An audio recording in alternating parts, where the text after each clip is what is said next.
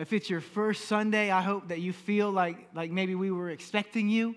Everything that we do, listen to me, if it's your first week with us, everything that we do here is for you. We exist for 4 reasons, and we want people to know God, find freedom, discover their purpose, and make a difference. And we believe that creating an environment that feels like home is a big part of that. And so we're just really honored that you would be here today. Well, today has been unique, and yesterday was unique as well. We're having to shake a few things up this morning. We've hit some unexpected turns over the last 15 hours, and I'll let you know what that means in just a minute. But before I do that, I want to express how much I love having the opportunity to serve this church. And I mean that. I work here, but I serve here, and it's an honor, and it's a privilege of mine. And with that, I love the privilege that it is to serve underneath the leadership of this church, of John Mark and Rael Redwine. And they have led our staff in this church with heart and humility from day one. I remember years ago, our church is a little over 3.5 years old, maybe. Don't fact check me on that. And years before that, we were planning this church, and we were late night meetings, and I just have had the privilege of having a front seat to watching his growth and her growth and just their vision and what God wants to see this church do in this city, and it has been a privilege. And I really do consider it an honor. I always tell people that we are not a perfect church, but we are a good one. And that is because of the leadership of those two. And if you're here for the first time, Pastor John Mark is our lead pastor. And yesterday morning, he and his wife admitted their youngest daughter, she's just over 1, into the ICU at Mission.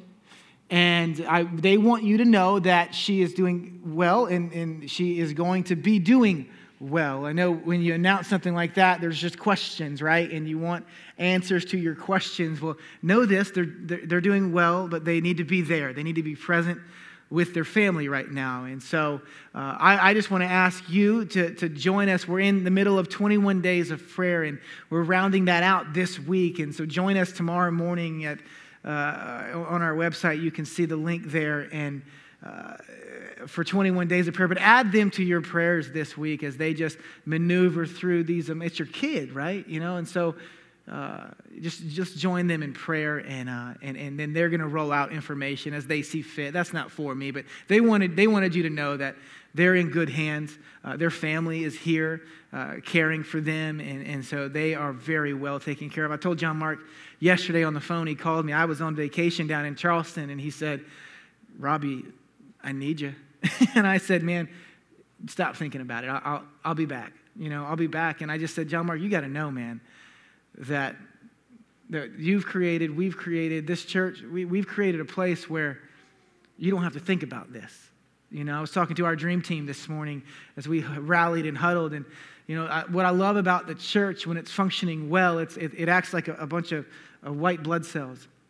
What happens to your body when it's cut, when you're injured, these white blood, this is the only thing I know about biology. Do not think I know anything else, okay?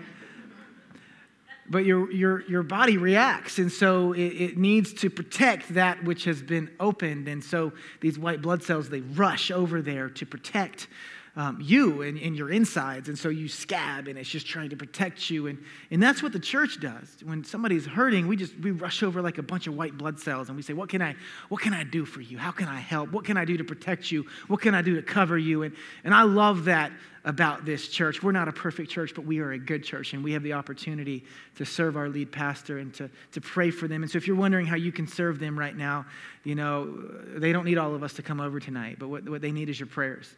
And so just lift them up. We believe God is on his throne, and from there he cares, and from there he heals. And so let's do that for them this week. But so with that, I was not scheduled to speak today. And so let's do this. I got back at the house last night at 11, and so I just started kind of going to work. And Pastor John Mark gave me his notes for the message that he had prepared. And I just got to say, something's not right about preaching another man's message, I don't know. I mean, it's just chocked. It's riddled with Coast Guard stories, right?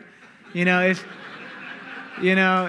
so if you don't get the joke, come back next week, right? And I just don't know. I mean, I was just going to go for it. I'm like, dude, I'm just going to be you, okay? I'm going to be louder than what I normally am.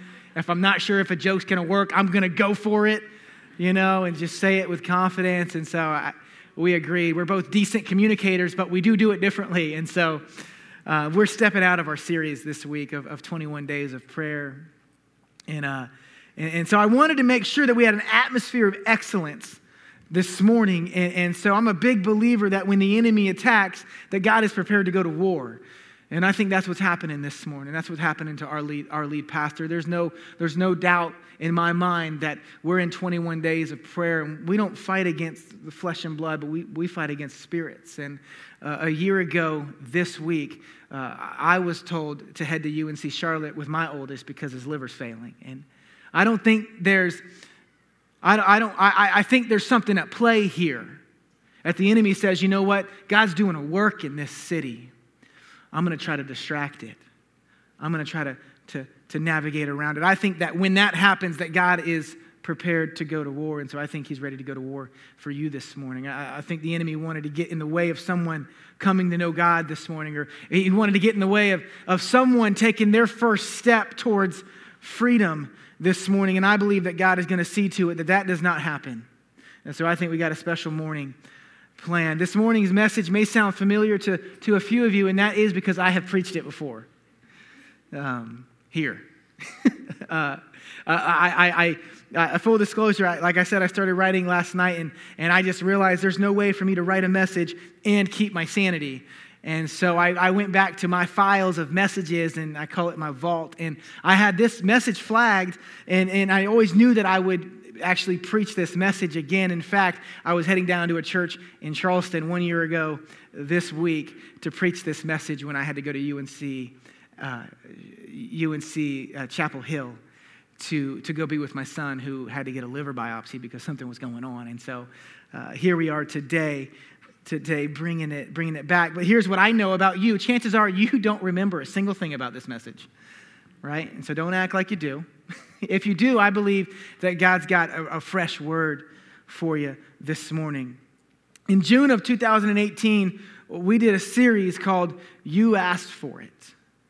And we had over 100 submissions from all of you about certain areas that you wanted the church to discuss, because oftentimes the church is answering questions that nobody's asking.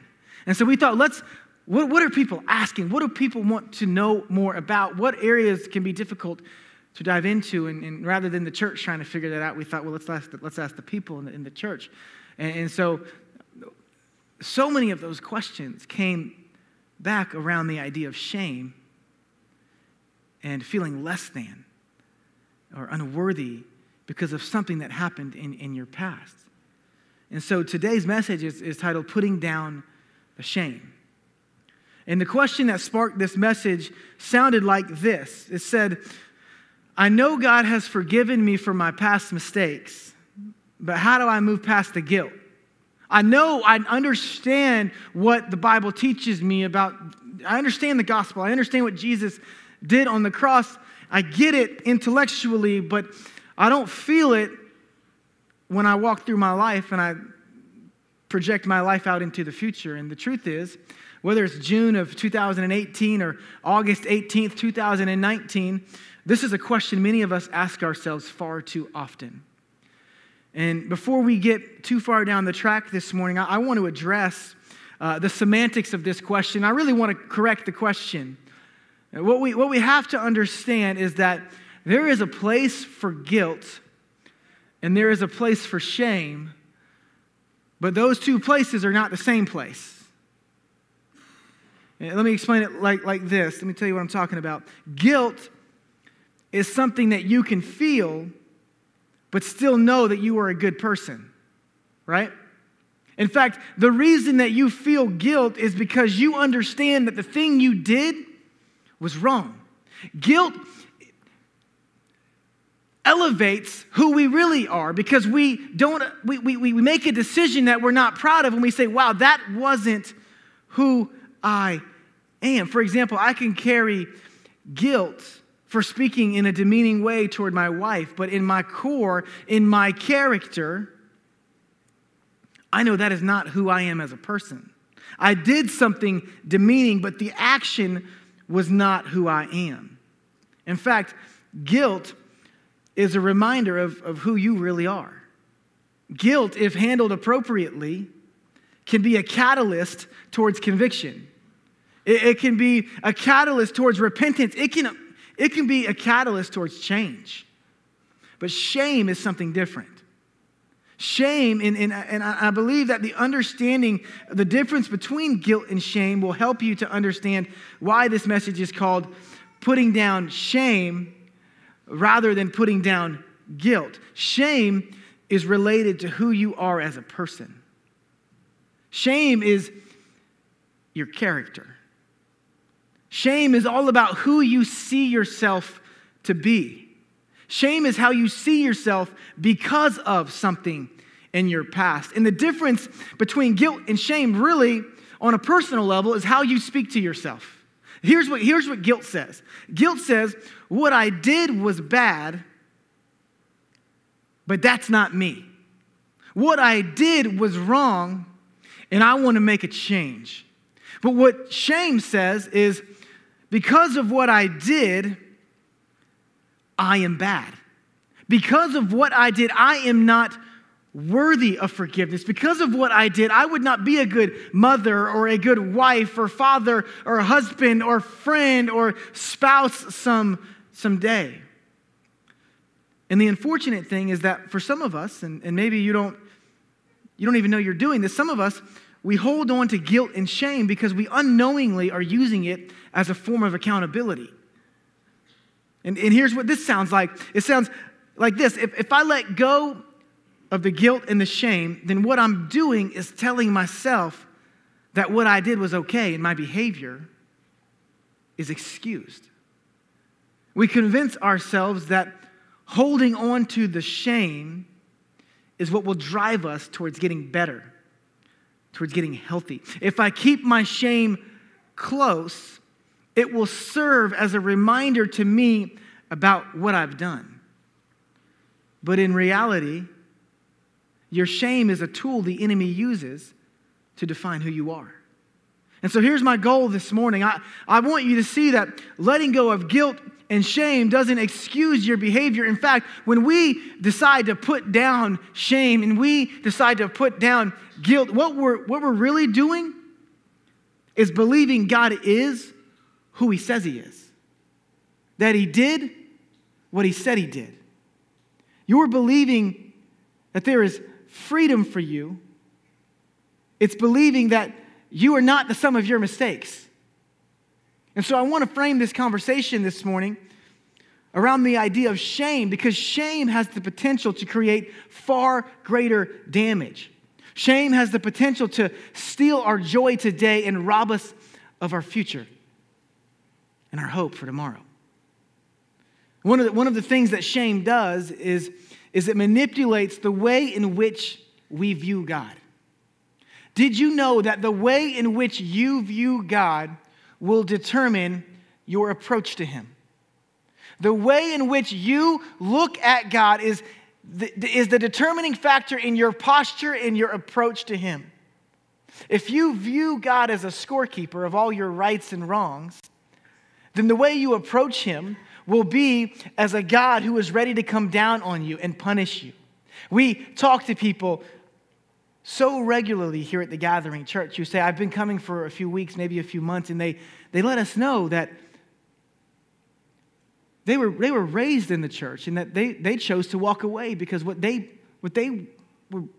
were given to believe is that Jesus has a clipboard. And he's just keeping track of things. And what that does is it means that when we approach God, even in worship, when we approach God, we approach him with our head down, waiting for a scolding. Your view of God will determine your approach to him. Listen to what Jesus says in Matthew chapter 11. He says, come to me, all you who are weary and burdened, and I will give you rest. I added the next 29 and 30. It says, take my yoke upon you and learn from me. Listen to this. For I am gentle and humble in heart, and you will find rest for your souls. How many of you need rest for your souls this morning? My hope today is to present a view of God that compels you to come to him. I want you to see God in such a way that you're drawn towards him without hesitation, without low expectation, without shame, and without guilt, because in him you can find rest. Know this today, God wants to give you rest. He wants to give you rest.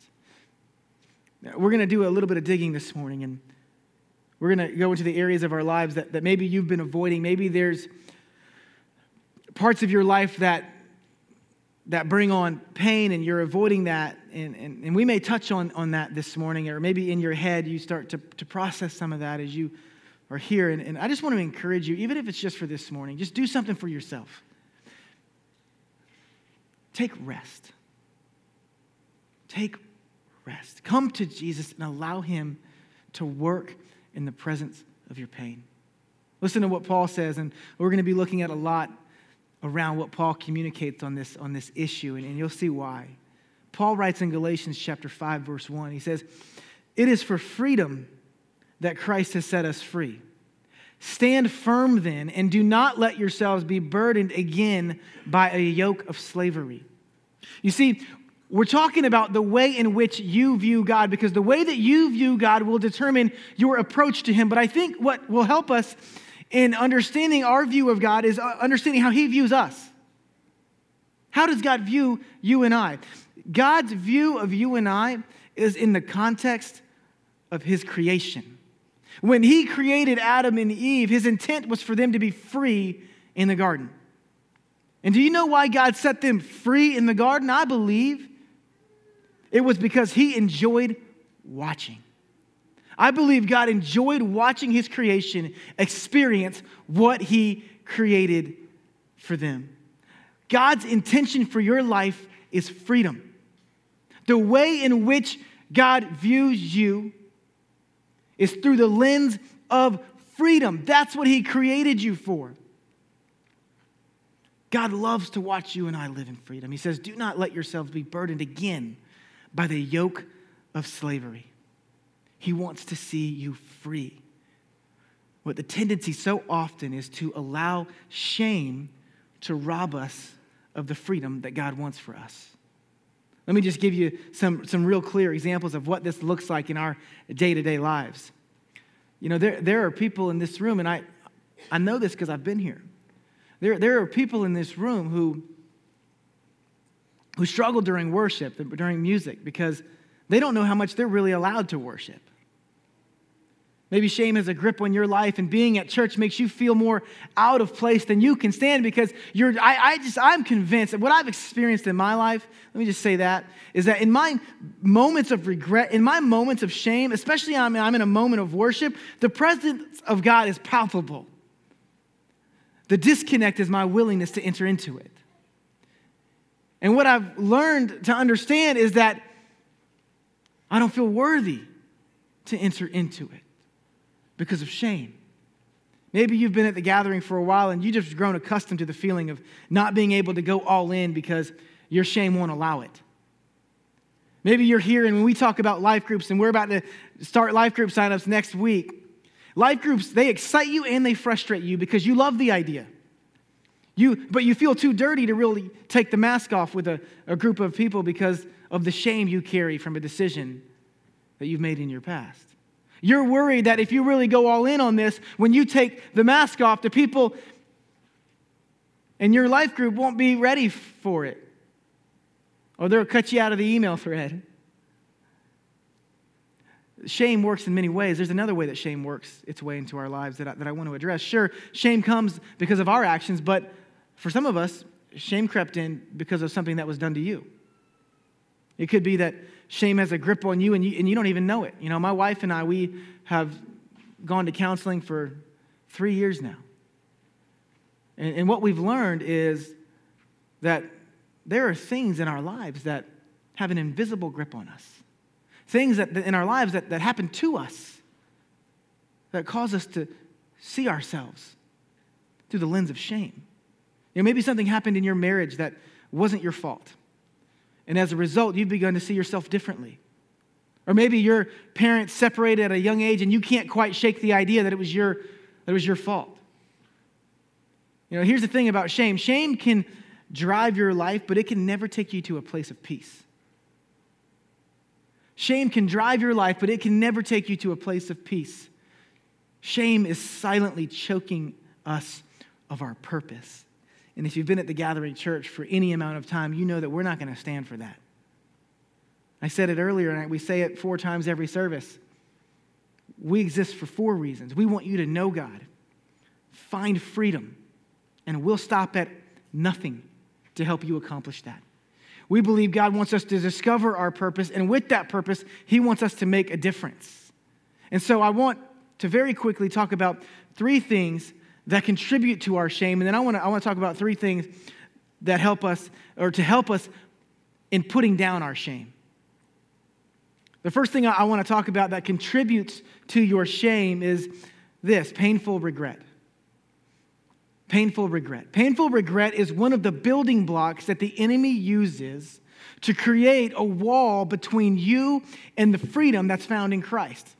Painful regret creates a point of leverage for Satan. And one of the things about Scripture is, and what I love about it, is it paints a very clear picture of Satan. And it uses different words to describe the enemy, Satan. And one of the things it says about Satan is that he's the great deceiver. And what the deceiver uses is shame to get a point of leverage to tell us lies about who we are. And what Scripture wants to do is call out those lies and replace them with truth. We see this in the life of Paul. Paul's life is one with extreme regret, painful regret. Many of us understand Paul to be a great man of God, a follower of Jesus, the author of a majority of the New Testament, and all of those things are true. But before all of that, he was a mass murderer. You could say that Paul was a terrorist. Paul wanted to see a demise to the movement that Jesus had started after his death and resurrection. And Paul took it personal. And on one occasion, Paul was overseeing the death sentence of a follower of Jesus named Stephen. And in his trial, Stephen called out the hypocrisy of the religious elite, and he didn't hold anything back. He gave them the business. Stephen did what so many of us want to do in our boss's office. We just want to go tell them how wrong they are, right? My boss is listening. But that's what Stephen did. He gave him the business, and he said, you guys are off. And I want you to listen how these people responded. Listen to what it says in Acts chapter 7, verse 54. It says, when the members of the Sanhedrin heard this, they were furious, and they gnashed their teeth at him. But Stephen, full of the Holy Spirit, looked up to heaven and saw the glory of God, and Jesus standing at the right hand of God. How cool is that? That Stephen gets a standing ovation from Jesus. And he looks up and he sees Jesus standing at the right hand of God. And he says, look, I see heaven open and the Son of Man standing at the right hand of God. At this, they covered their ears. Yelling at the top of their voices, they all rushed at him, dragged him out of the city, and began to stone him. Listen, meanwhile, the witnesses laid their coats at the feet of a young man named Saul, who would later become Paul. They laid their coats at the feet of a man named Saul because Saul was overseeing this execution. This is just one occasion where Paul oversaw the murder of people who chose to live in the freedom of Christ. And Paul had reason to feel immense amounts of painful regret. Paul had reason to feel shame, but after an encounter with Jesus, he's transformed from Saul to Paul, from murderer to missionary, from terrorist to church planter. And here's what I love. Here's the crazy thing. Paul let God do the work. And that's important to recognize. Paul allowed God to get acquainted with just how messy he was and do something miraculous even still. And by the logic that so many of us, and myself included, that we operate in, Paul should have sat down and reasoned with himself and God and said, thanks God for reaching out. But I've done too much bad to receive something so good. And I just thank God that God does not operate out of our logic. Paul didn't let the mistakes of his past determine the success of his future. The second thing that contributes to our shame is when you hold on to it. The facts may be true that you made a mistake, that you failed, that you let someone down, that someone did something that negatively impacted your life. I think I would be doing a great disservice to you this morning to tell you that those things aren't real, that those consequences are not real. Maybe you're currently living in them. The fact of failure or heartache may be true, but the shame associated with it says, you are a failure, you are a bad person, you are not worthy of forgiveness, and that is a lie that we must call out.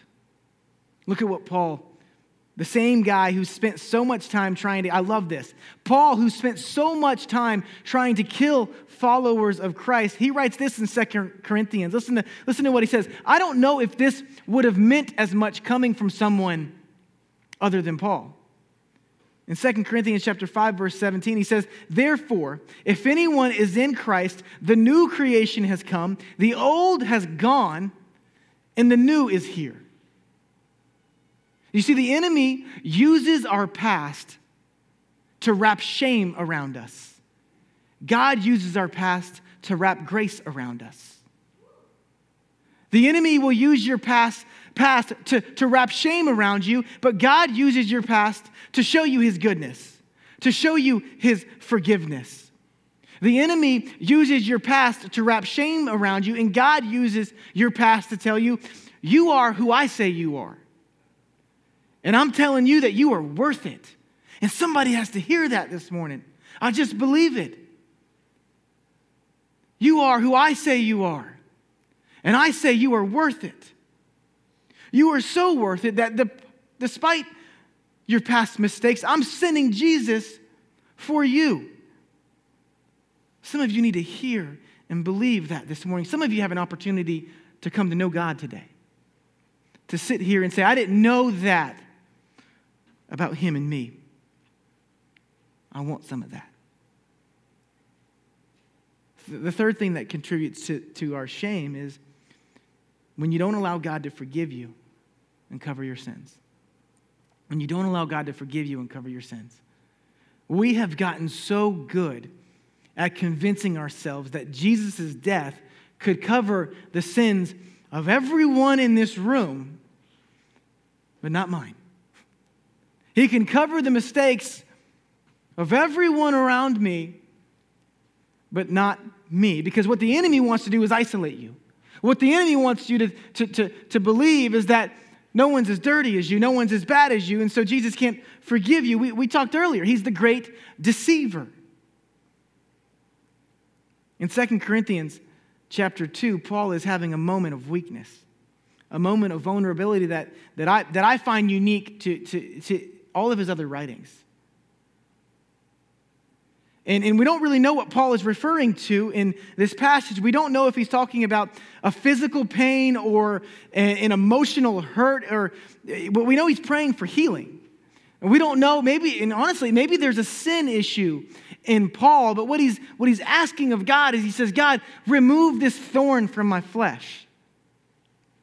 Remove, if you would, God, I want to continue my ministry and I want to do it more effectively than ever, but I need you to remove this thorn, this thing, and we just don't know what it is. But Paul is convinced that if it can be removed, he can continue in his purpose. So God, remove this thorn from me. And I want you to listen to how God responds to him. 2 Corinthians chapter 12, verse 9 and 10, it says, "My grace is sufficient for you, for my power is made perfect in weakness." How many of us have come to God with a pure heart? A right heart. I believe Paul's heart is right. God, I want this thorn to be, I don't like the pain that I feel, but I feel like if it was gone, I could be better for you. And so Paul approaches God with this, and he's got an expectation about how God should respond. And we do the same thing. We bring God our shame or our past or our hurts, and we have an expectation as to how God should respond. But just like Paul does here, but I love how God responds to Paul. He doesn't respond to Paul the way Paul wants him to. He responds to Paul the way Paul needs to hear it. Because what Paul needs to understand is that even though he is weak, that his God is strong and his power is made perfect in Paul's weakness. And so what that means is this, is what God is saying is Paul, you can have pain and purpose. Those two things can coexist. You can be in pain and still live out your purpose, because in your pain, I am made strong. In your weakness, I am made strong. Paul can struggle and have purpose. Paul can still process the pain of the past or possibly the present and still fulfill the plan and the vision that God has for his life. Why? Because our God is strong, and in our weakness, he reveals his strength to us. You are not broken beyond repair. Some of us are going to have to live the rest of our lives with a limp. But that limp could very well be the presence and the power of God. You can have pain and purpose. You can have a past and a purpose. Shame gets in the way of that. I think some of us need to give God the place and the space to allow him to deal with our shame the way he wants to, rather than the way you think he should. God is not going to erase the consequences of our past. He's not going to give us a miracle drug to help us forget. Instead, God is telling you, I know that you're weak right now. I know that you made a mistake. I know this about you, and I'm in love with you. I'm going all in with you. We just got to put down the shame. I want to talk for just a few minutes about what happens if we put down the shame. If you put down the shame, here's something. It will change the way you relate to yourself and to other people. It'll change the way that you relate to yourself and to other people. When you are consumed by shame, the people around you can only get so close.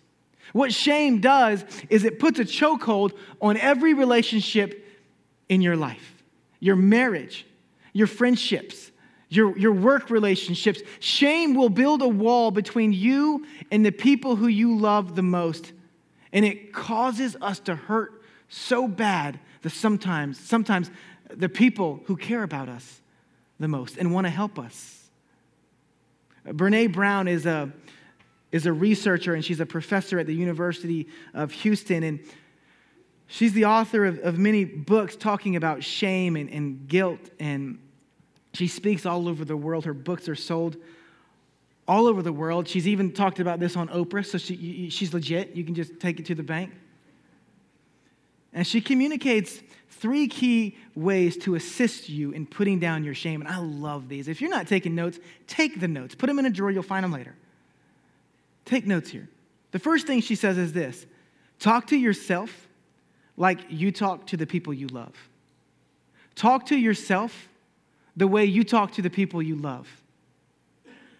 A while back, Memorial Day 2017, it stands out to me. We had plans and it rained. And so when you have 3 kids in a house and it's raining, it's terrible. It really stinks.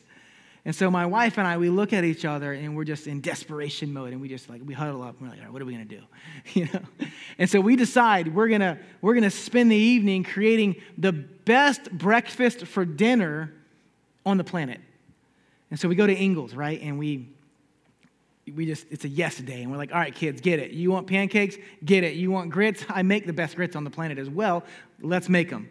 You want sprinkles on the pancakes? Let's do it. And we got bacon, and we've got eggs, and we've got everything you could ask for, and we're just the coolest parents in the world. And they want 2 kinds of syrup, and we say, get the buy one, get one free one, and we'll do it, And so we go home, and our oldest is 13, and he starts making pancakes. He has no clue what he's doing, but we don't care. We need this to last a long time.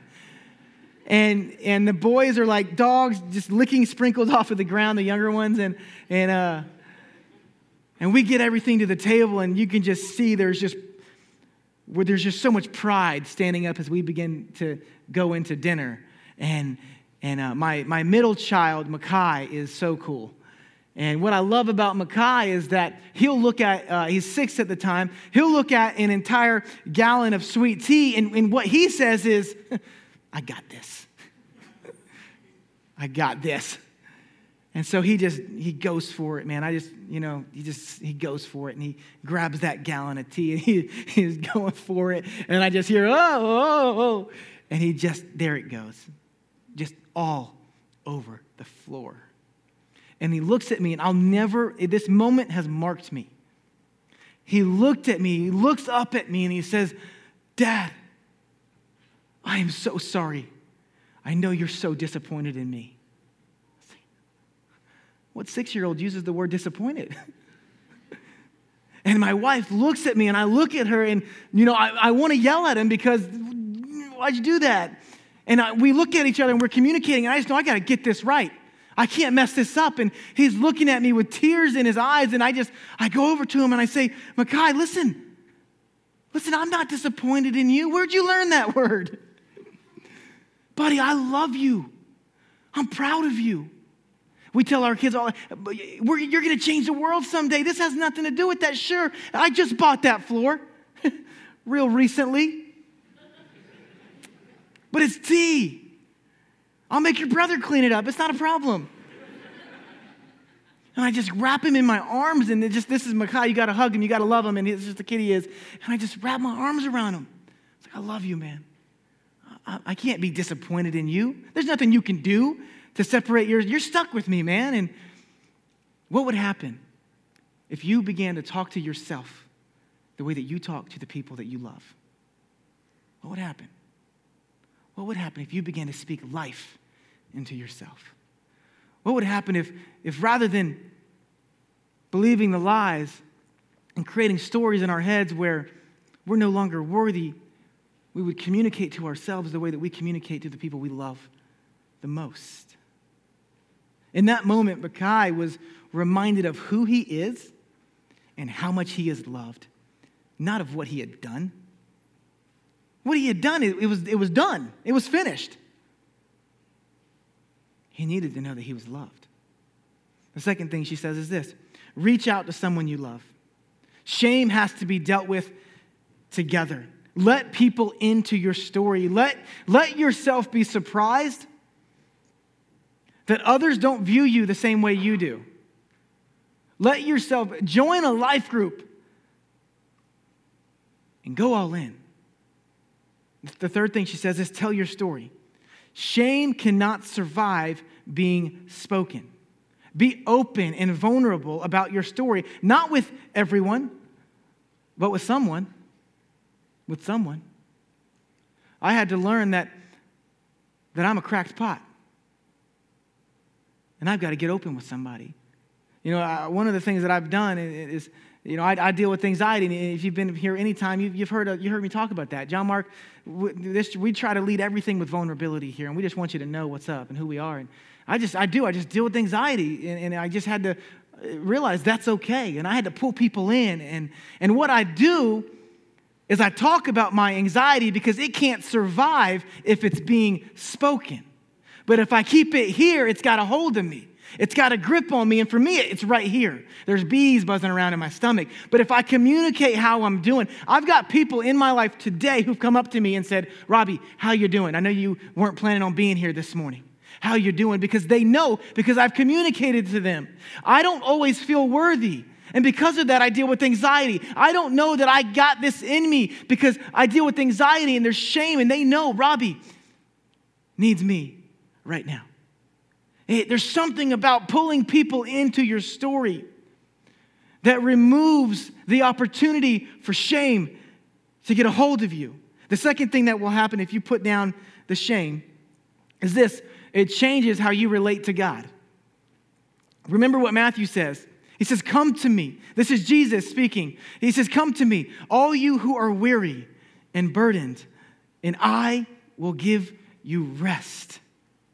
When you put down shame, your view of God changes. Your posture and approach to him moves from this to this.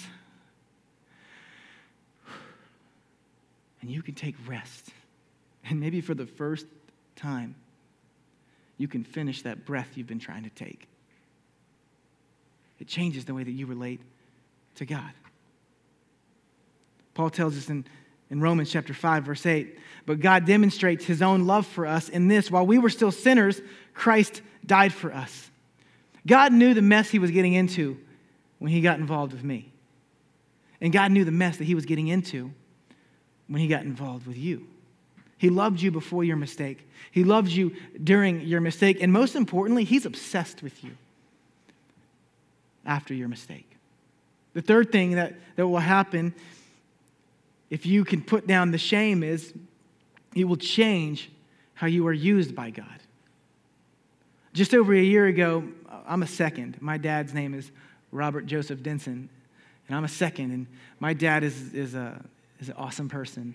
And he had the opportunity to speak briefly at the church I worked at previously before I came to Asheville. And when I talk about this idea of being used by God and I'm just a believer that God wants you to change the world. We put our kids to bed every night and say, Josiah, you going to change the world? And now he's yeah, Dad, I'm going to change the world. But I just believe it, you know?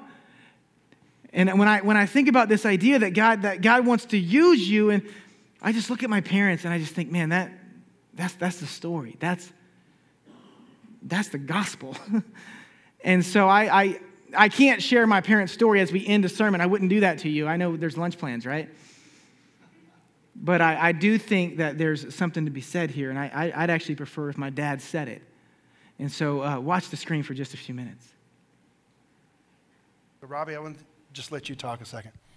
Yeah, my name's Robbie Denson. A little bit about my confession is on September 4th, 1991, I walked into a meeting I didn't know much about, a drug addict. On September 4th, 1991, that same day, I walked out of there a recovering drug addict. Amen. And I hadn't looked back since.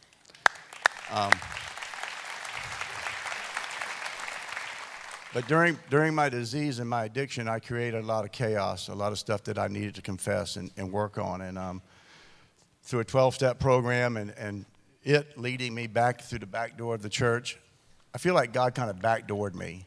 You know, he got me into recovery, and then he said, I want you back, because he had me as a child, and I was willing. So I came back in with all my baggage and all the things I've done, all the confession things. I can give y'all some harsh stuff. I mean, it's just like this church. At 16 years old, I had a 15-year-old girlfriend, and she got pregnant. And her and I made a ride to Columbia by ourselves with my income tax money and had that child aborted. I couldn't talk about that 10, 12 years ago. I couldn't mention it. Today I can, because I don't put dope on that no more. I put the forgiveness for Christ Amen. On that. My wife, 9 months pregnant with twins. Well, really, 9 months pregnant.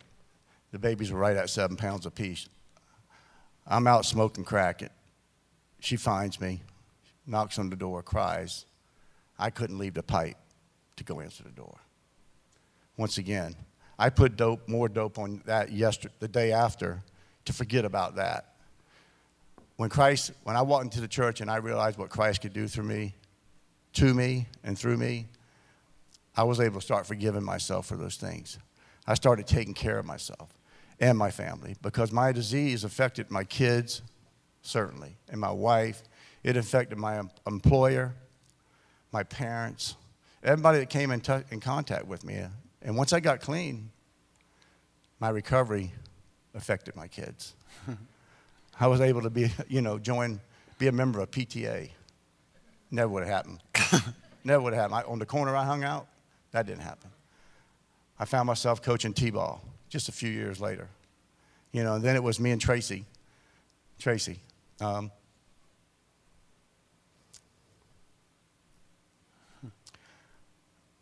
She loved me more than I loved myself at the end. Is the only reason I'm here today. She led me in the right direction, and Christ took me and has done some things with me. And it's been more, my kids, the effect it had on them, I have nephews, several of them, they're out there. I don't know if y'all know, but the disease of addiction is rampant. I have a nephew in treatment. I've tried to help my nephews. I've tried to do everything I can to help them. They're just not ready. But my kids, because I can reflect on my dad's sisters. He had 6 sisters. They were all addicts. I have 4 kids, 3 boys, a girl. None of them are addicts. I don't know why, We know why. Yeah, you're right, Rodney. It's nothing I did. God afforded me to invest in myself and take care of me with the right kind of motives, and then I was able to take care of the people around me. When I wasn't taking care of me, I couldn't take care of nobody. I wasn't good to anybody, So, that's it in a nutshell. But I've been clean 26 years, and it's been a journey. It really has. Let's talk about your kids a second. What are they doing, and how did this impact them positively? Well, I could make it a little bit funny. Robbie used to be part of the staff here, and some of you guys may remember him. And he and some guys decided to go to Asheville and plant a church. So he's up there doing that, and his twin brothers, not his twin, but his brothers that were twins, they followed him up there. And they had to find jobs too. So we lost 3 sons, 3 daughter-in-laws, and 6 grandkids at the time. And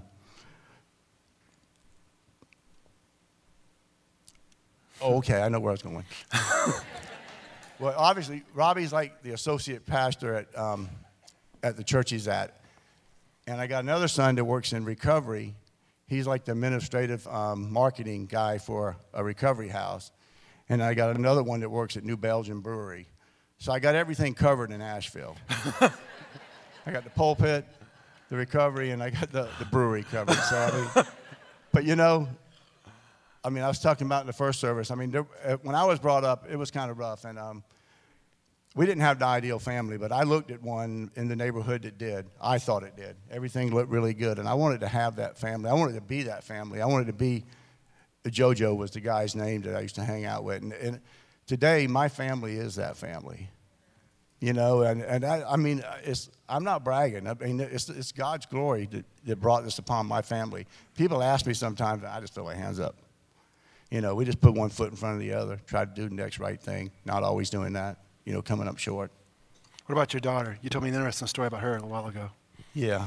That story about this 15-year-old aborting this child, my daughter Bailey, when she was probably 13 or 14. And it was God. I realized later. God put it in my heart to tell her that story about me and what me and that girl chose to do by herself. Nobody knew. We snuck off and did this. And I told Robbie at the same time. And for whatever reason, many years later, she was getting married, and it was like a month before her wedding. And I kind of assumed some things, and she took me aside, and she said, "Dad, you know what you told me about what happened between you and so-so? I said, yeah, I remember. She said, well, I just want you to know that I waited. You know, she had waited because what I'm saying is something, out of something really so bad, something so good and humble comes. So, I mean, it's my story, you know, and I'm not proud of it, but it got me where I'm at today. Amen. Thank you, man. Amen. Amen. Yeah, you know, I've been blessed. You know, I get to stand on the shoulders of giants. You know, and you know, my dad is crazy. When we're getting bored at the office, they just say, "Robbie, tell us some stories about your dad." I'm like, "All right, let's do this." And you know, I look at things, and you know, there's just your purpose is honestly, it's less about you than it is about the people around you. So I look at it and I think, Levi Denson, Cooper Denson, Graham Denson, Easton Bordner, Hattie Bordner. I got so many nephews and nieces. Emma Kate Denson, Ella Denson, Mackay Denson, my kids, Josiah Denson, and Angel Denson. My dad's got 28, my parents have 28 years clean. And it was for them. It was for them. And there's this belief I have. You know, people say, "Robbie, tell me your story." And my story starts with that, you know. And I wonder how many stories can be changed if we put down shame and then we just leave it there. You know? We just start to take one step forward at a time. I was with my dad yesterday, and we were doing a low country boil. And I'm just from Charleston, South Carolina, and that's what we do. And you know, you throw the shrimp in, and we had crab legs this time, and you throw the potatoes and the sausage and the corn. And the thing about a low country boil is you got to let it cook, you know. And so what you can do is you can put the potato in the low country boil. And the low country boil the potato is in the low country boil, but if you take it out too soon, it just tastes like a potato. But so the potato can be in the low country boil, but the low country boil is not in the potato yet. You got to let it cook, right?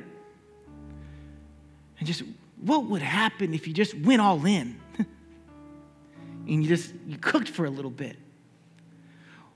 What would happen if you just put the shame down and rather than just picking it back up so soon, because it's going to feel the same way.